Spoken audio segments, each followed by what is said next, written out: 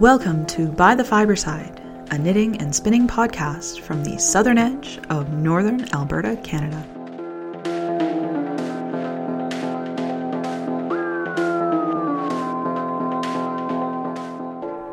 Episode 35, Do All the Things.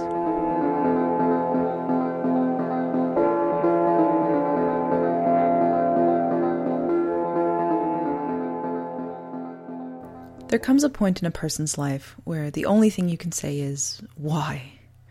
Why aren't these projects finished? Why haven't I just focused and gotten ends woven in? Why do I keep saying that I will stay on top of the dishes and it never happens? Why is it snowing in May? Oh, okay, I can answer that last one, because it's Alberta in springtime. But there are a lot of whys in life, and sometimes they just all come to a head. I reached that point yesterday. When I was searching for coordinating hand knit socks to wear with sandals in the morning, and I realized that the ones that went best were the ones I was still working on, after months and months of occasionally doing some reinforcing on them, I guess I just got tired of it. I looked at the socks, and the myriad of other projects laying around nearly finished, and said to myself, this has got to stop. I had one sock reinforced, and was a little bit into the heel on the second. I just cut off all the ends and wore them. Maybe that's copping out, but I look at it as an experiment into how well the reinforcement actually works. And it gives me a nice pair of hand-knit socks to wear, because apparently socks and sandals for women is a fashion trend this year. Next on the block was the sweater. I finished it last weekend, and all it needed was one more underarm graft and the ends woven in. It's been sitting on the couch since then in a shapeless pile of knit fabric and yarn hair, taunting me with its nearly finishedness. Enough of that. I brought it to Saturday knitting, and even though it took a couple of hours, I got everything woven in. Today it went in the wash and is downstairs blocking. It should be dry by tomorrow, and then I just need to add a couple of nice buttons. After that, it was the Winterthorn Colorwork hat. It's taken me longer than I thought it would, but I got to the decreases Saturday morning, and then it was only an evening's worth of work and a little bit of time this afternoon before it was also finished. It's blocking on the kitchen counter, looking a little alien-like with 2 plates suspended by a glass inside. Assuming it dries in less than a couple of days, it should go in the mail by midweek, and there's another check mark to add to the list. Last on the schedule for this weekend are the leg warmers. All they need are ends woven in and elastic added to the top, which I should be able to do in about half an hour. And if I have time, I'm going to keep working on the 100 grams of Autumn Dusk Corriedale Sliver I'm spinning, because I'd like to get that done this week too. I've been a little annoyed with myself the past little while. The lack of productivity in the evenings and on the weekends is foreign to me. All week, I've been sitting on the couch right next to that sweater. It wouldn't have taken much to pick it up and weave in a few ends, but I didn't. And even as I didn't, I was frustrated. Why wasn't I? What was stopping me? And now that the sweater's finished, why was I able to do it now? If I had to hazard a guess, I would remind myself that moving is one of the top 5 most stressful things in life. I would also remind myself that even though I'm walking better, I'm still not well. I still have constant hip and leg pain, and my fatigue has been pretty high the last little while. And I would remind myself that everybody has a breaking point. And yet, despite all these perfectly rational explanations, I'm still inexplicably annoyed with myself. Why do I feel like I should be able to do all the things all the time? Why can I not give myself permission to rest, to recharge so that in a week or two, I can do all the things all the time for a little while again? I've been flirting with the wall for a couple of weeks, I know that. But getting some things settled with the move this past week has taken some of the pressure off. We have a place to stay. We can keep our email addresses. Our mail delivery will be a little complicated, but at least we can still get mail. And we have some movers coming next week to quote on moving and storage. Last weekend, if I'd been faced with the prospect of unfinished socks, I probably would have thrown up my hands, turned around, and gone back to bed. But this weekend, I could be decisive. I could take on the challenge and make things happen. I had rested enough. This weekend has been refreshing. With these things out of the way, I can clear the decks for the next priorities. Master Spinner homework is high on that list, And lest I forget, it is 2 months to the day that we will be moving out of this house and into temporary accommodation.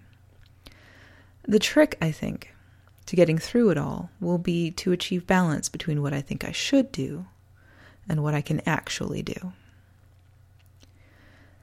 Thanks for listening. This is By the Fiberside.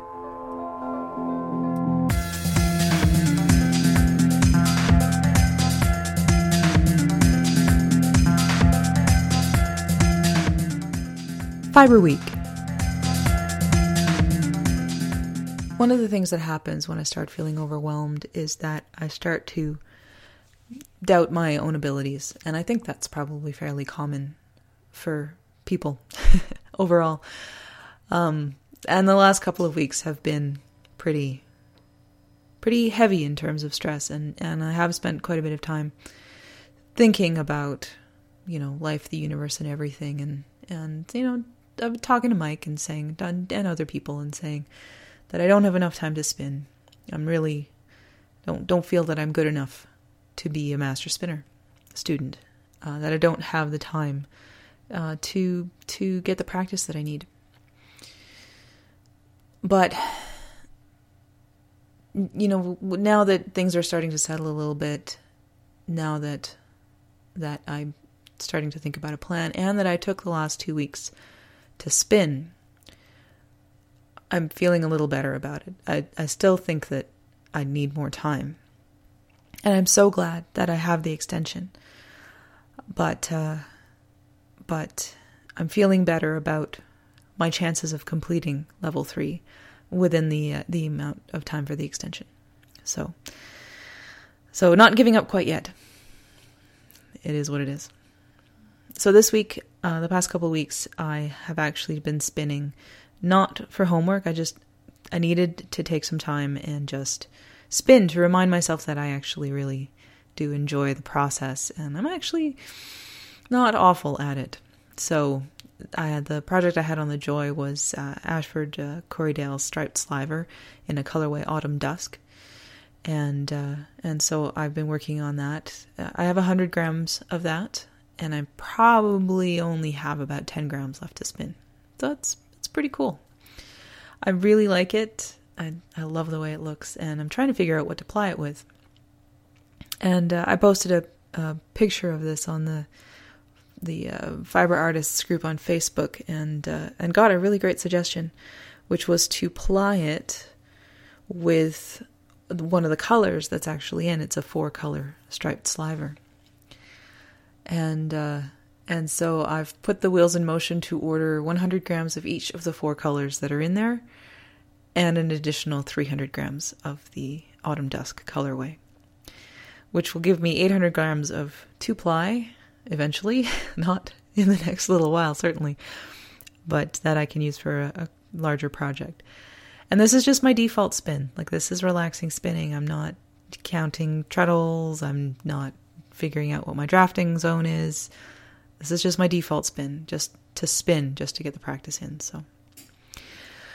So yes. So with that, I worked a little bit on that today, and then I put that aside, and I actually, while I've been spinning this, I've been thinking about the master spinner and what to do, and I've been thinking about my final project. Now, it doesn't necessarily make a lot of sense to do the final project before you're finished all the other skeins, but I've been thinking that while we're in our temporary accommodation, we'll be in a furnished suite for 6 to 8 weeks. That might be a really good time to spin the yarn for the final project. And then I can do the dyeing once we get actually into the new house. So I've been thinking that might be a good way to do it. So I have a bag of Wensleydale Luster Top. And I was thinking that might be good for the warp, because Wensleydale's a long wool, and it can be spun fairly fine and at a fairly high twist.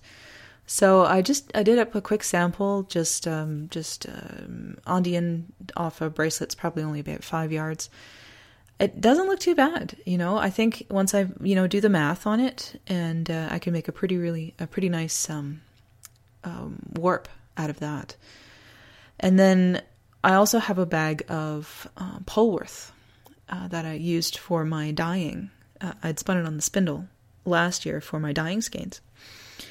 And so I've started sampling that too for the weft. So I'm thinking about those, and what I'll probably do is, once I've done just a quick little sample to see how it looks, I might weave up, do a little bit more obviously than 5 yards, but I might throw a little bit of it onto a pin loom that my dad made for me, which I haven't tried out yet, and weave a sample to see how it looks without the dyeing part of it. So that's kind of what I'm thinking. Now, obviously, I have to spin about 300 yards of something for the dyeing skeins for level 4. I have to do that pretty soon. So I may start on that in the next little while. I'm half tempted to do silk just for the practice. But we'll see. We'll see what I can find downstairs. So that's where I'm at with my homework. It's more of a mental thing at this point. But, I've been a little stressed. Just a touch. It's all good. But yeah, I am thinking about the final project skeins for while we're in the furnished suite.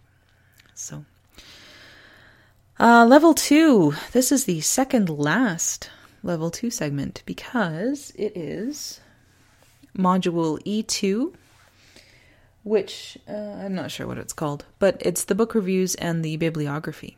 So for level 2, here you have to review 5 books as to how useful they are to you, and then also compile a bibliography for each of the exercises that you have completed in the whole workbook. Now, when I did level 1, I did a bibliography, and I did just a general bibliography for the whole workbook. For level 2, what they ask you to do is to divide the bibliography out into each exercise. So you have a bibliography for exercise A1, and then also for B1, B2, and so on and so forth. Not my preferred way of doing it because there's a lot of repetition. I referenced Alden Amos's book quite a bit. I referenced Abby Frankmont's Respect the Spindle quite a bit. So there's a lot of duplication. Like I said, it's not my favorite way of doing a bibliography, but that's the way they want it done. It's also AP style. It's and part of the reason I did the bibliography in level 1 was because, coming from a university background, you reference stuff. It's not your thought. If it's not your thought, you tell people where you got it from. But plagiarism is a huge deal. So, in terms of the reviews, there are a lot of spinning books out there, and my reviews of spinning books, like how useful they would be to me, would not necessarily be the same for someone else. But part of the review is to talk about how useful it is to you as a spinner. So that's very important. So that's exercise E2, and the final exercise, which we'll cover next episode, is the final project for level 2. So by next episode, I'm hoping to have a few of my samples finished, probably have the Mawada spun up for the woven sample, and hopefully a plan hopefully started the dyeing skeins, which I'll need for level 4, and a plan. I like plans, and a little bit more done.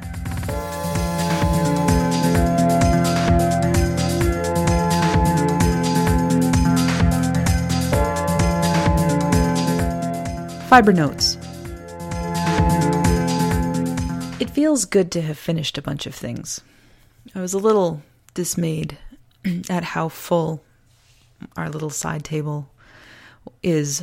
Well, still is a little bit, but certainly was of projects that really didn't have that much left. So it felt good. And I know stopping the reinforcing on the socks is a bit of a cop-out, but it just wasn't getting done. And in this way, I can see if it's actually worth it to reinforce the socks before they start to wear through, or if it's better to wait until you've started to get some wear on the sock and then reinforce. And I've got a new pair of socks. So that's done. And the sweater downstairs blocking. I don't know what I'm going to do for buttons yet. I have to go into my button jar and see if I've got 2 nice ones that will work. But the Knit Picks Swish, I believe it's Swish DK. It's a superwash merino. When I was knitting it, it was a little stiff. Came out of the wash like butter. Oh, it's soft and lovely. And so yeah, that's downstairs drying right now. Shouldn't be too long. The hat. I was really surprised at how long it took me. The Winterthorn hat. I was taking it to work the last couple of weeks, and on my breaks, I could get 1 row done, and I thought that's really not much. Does it really take me 15 minutes to knit 1 row on this hat? Yes, it actually did. So, and when there's, I think it was about 60, give or take, colorwork rows, that's a significant investment in time. So, but in the end, I got to the decreases, like I said, on Saturday morning, and after that, it went fairly quickly to the end. Now, this was a really, really nice pattern, and I'm probably not doing it justice with the block. I've got 2 of our dinner plates inside it to sort of make it a little more slouchy, and then it's sitting on top of a glass so that I'm not really stretching out the rib. But it really does look like a jellyfish or a weather balloon or some kind of alien aircraft that's sitting on our kitchen counter. But we'll see. Once it's dry, I'll see if it's gonna sit on a head okay. If it's not, I'll just block it again. I'll block it flat, and yeah, go from there. So yeah, 3 things finished this weekend. It's really quite impressive. The leg warmers, it's kind of late now. I won't get to them today, but I will get to them tomorrow. And otherwise, I've been working on the Noro tunic, trying to kind of get that done too, because it's getting to be about the right type of weather to wear it. I started on the 2 panels, the front and the back panel, the lower panels. The pattern, I've shown this pattern to a few people since I've started it, and I've had them read the stitch description, and I describe what it is that I'm actually doing. And they read the description, says that's not what it says. The description is very vague, and you have to really kind of look at it and look at the picture to try and figure out exactly what it is, what the stitch is. But I'm about an inch in right now. It's going to block out really nicely. I'm doing them 2 at a time. With Noro, that might not be the best idea because it's all twisty and stuff, but it's okay. I'm getting it done. So that's what I'll be taking to work with me, plus the samples, the Master Spinner samples as well. So that's that. I haven't gotten to the doll yet. That's also going to be on the list because I have to get that over to England sooner rather than later. And yeah, just going to try and keep getting some things done.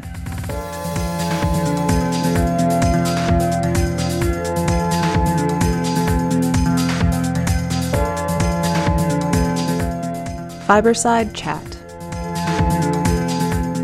We're less than 2 months away from Fiber Week 2014, and I realized the other day that I still have a couple of interviews from last year's Fiber Week to put out on the podcast. So I figured this would be a good time to put one of those out there.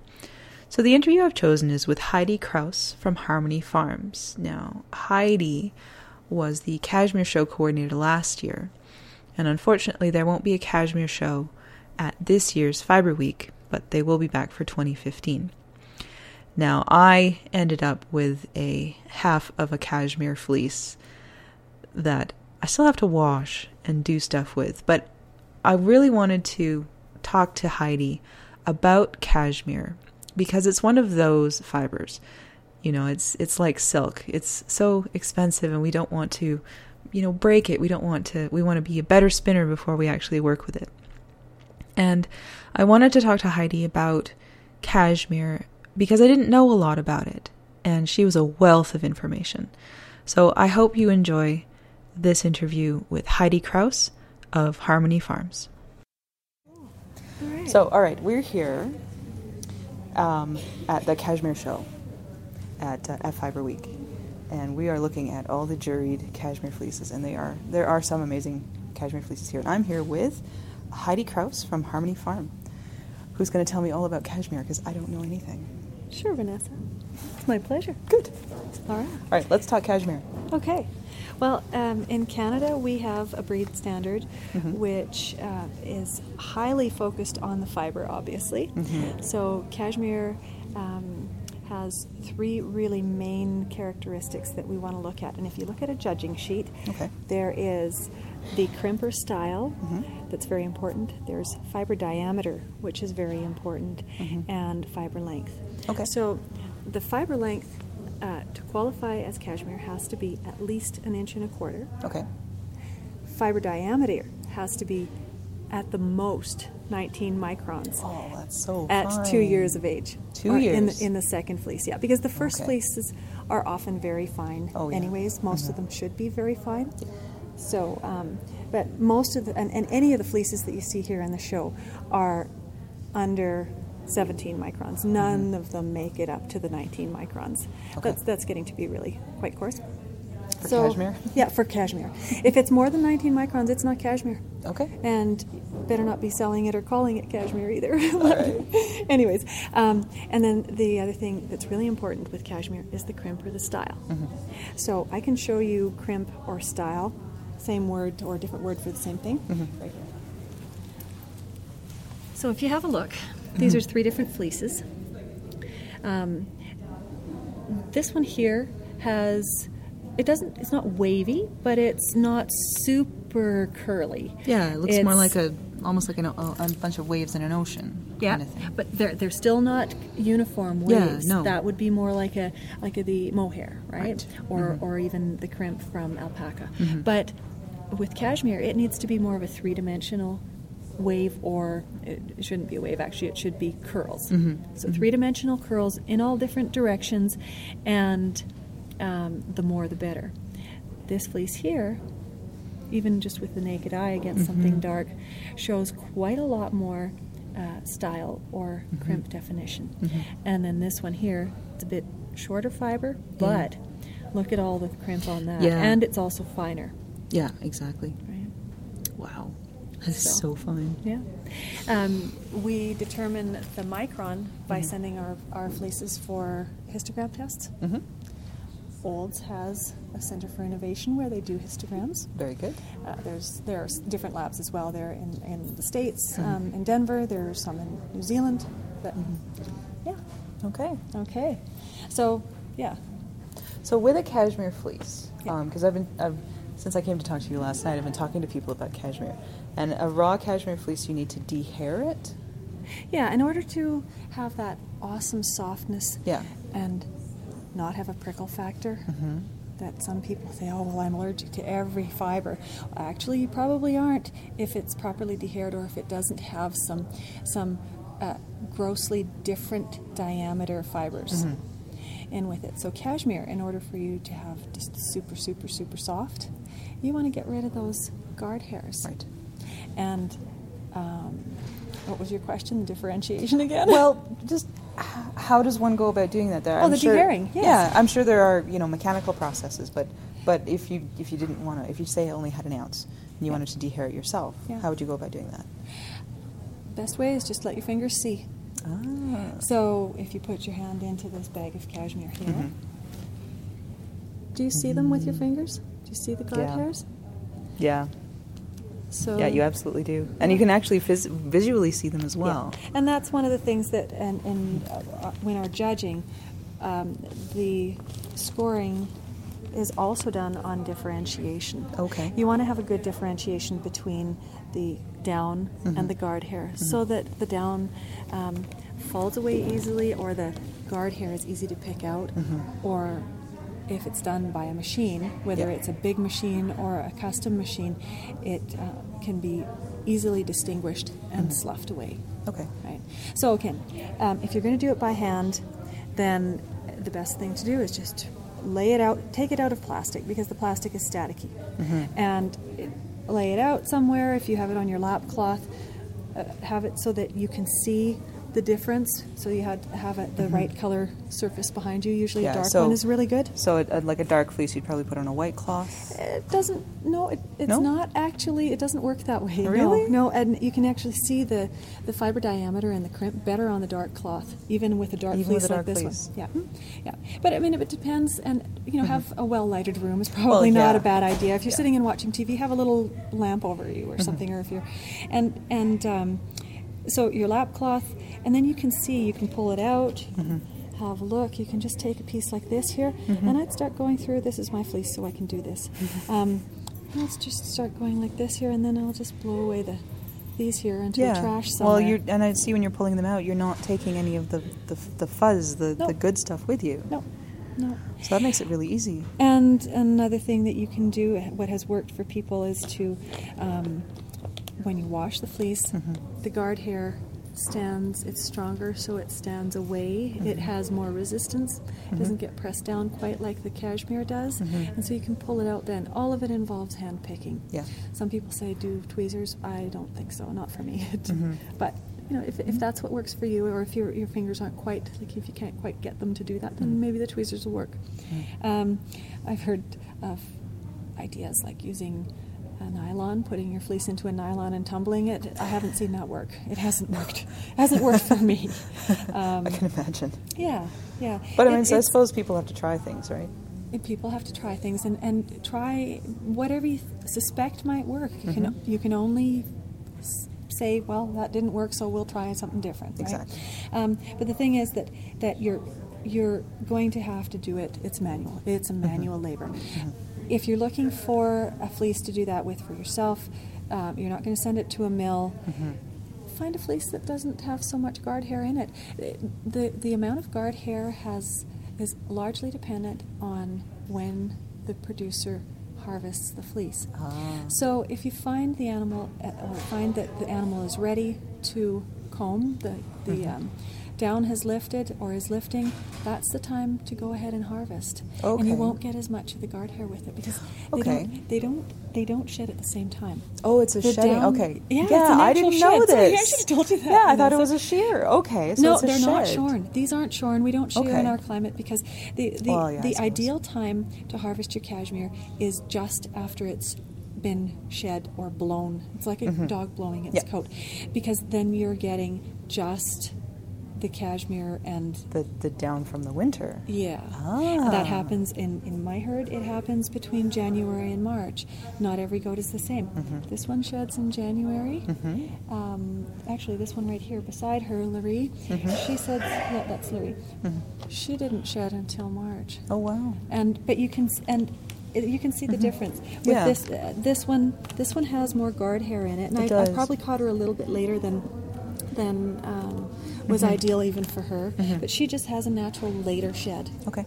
And it's daylight dependent and as well. And some people think that it's related to hormones, so pregnancy hormones, because these kidded in April, middle of April. Okay. She kidded April 12th. This one was a few days later. Okay. And so I combed this one in January. This one here was in March, and I haven't seen that correlation, but other people have, so it plays a little bit. I guess it might depend on the animal too. Yeah, it does play with the genetics of the animal, but in general, let's say January to March, somewhere in there they shed, and optimally, the producer will comb when the goat is in full shed but hasn't started to shed the guard hairs. Okay.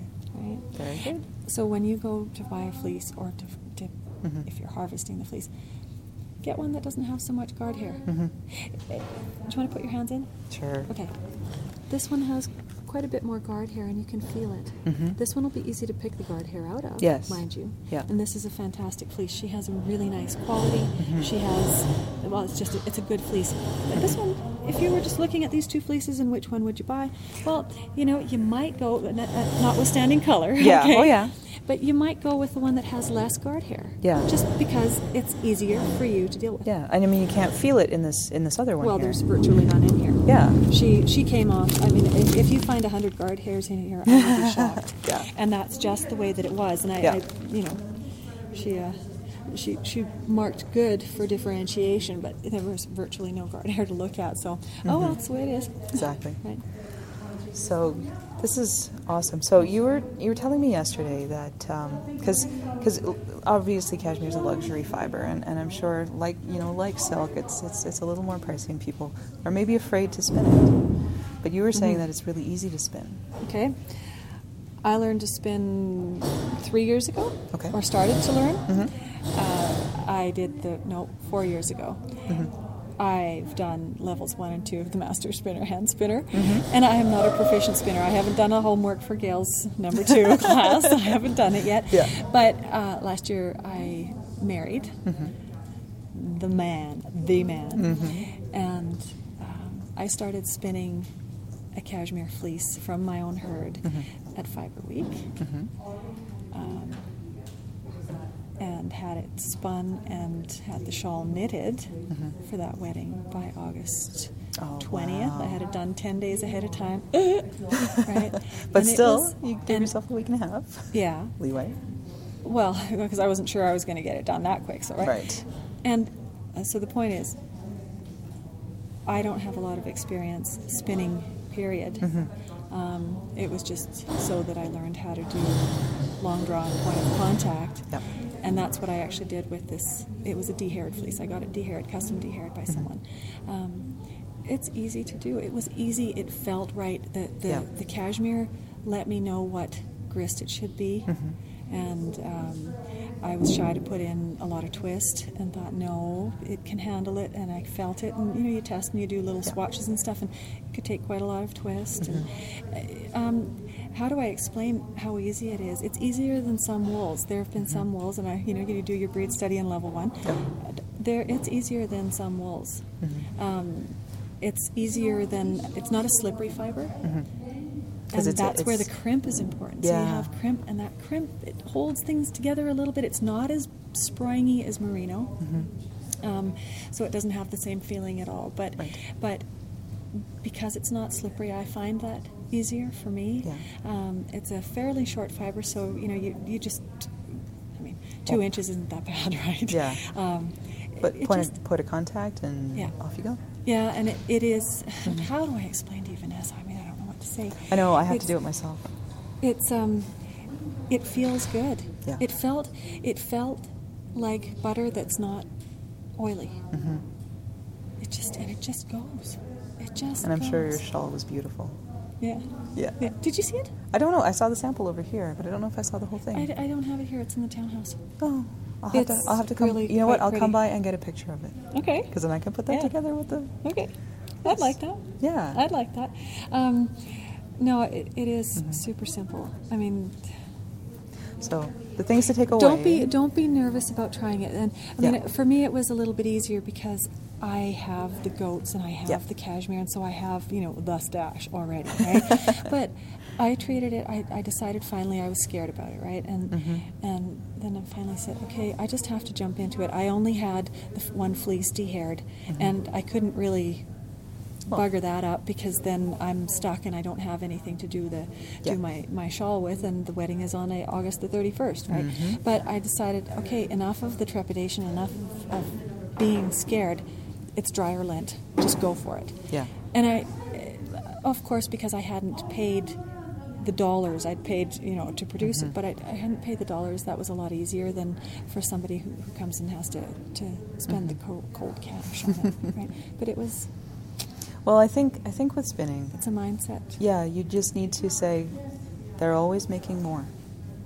Yeah. Because they are. Yeah. And if you mess it up, then you take a lesson away from that. Yeah. So. Yeah.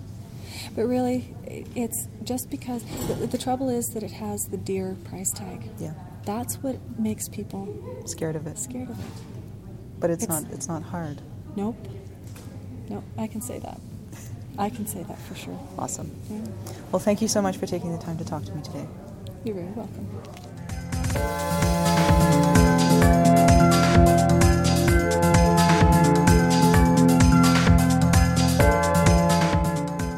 By the Wayside.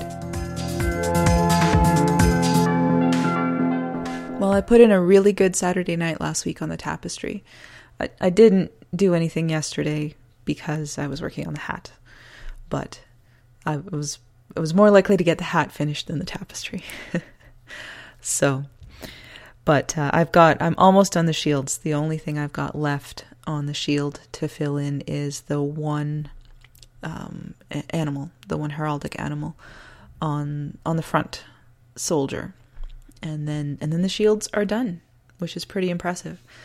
Now I know you'll look at the picture and you won't see much, but the thing is, like, I can do a lot on the horses. The horses are much more impressive because it's a bigger surface area, and yeah, the shields are a smaller surface area, but it's the same number of stitches. Each one just doesn't cover as much. So the small stuff takes just as long, if not longer, to fill in as the big stuff with the tapestry.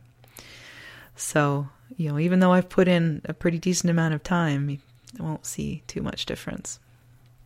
But that's okay.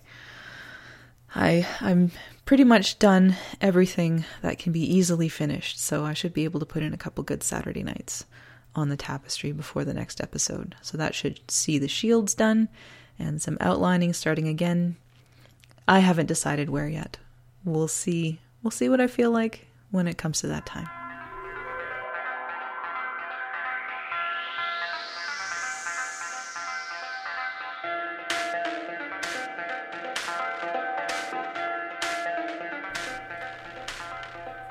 Thank you for joining me for episode 35. By the Fiberside is a bi-weekly podcast, and I look forward to bringing you episode 36 on May 18th, 2014. Show notes for this episode can be found at www.bythefiberside.com. Join the discussion in our group on Ravelry. If you need to get in touch with me directly, you can email me at Ness, as in Loch Ness, at bythefiberside.com. Thanks again for listening. This is By the Fiberside.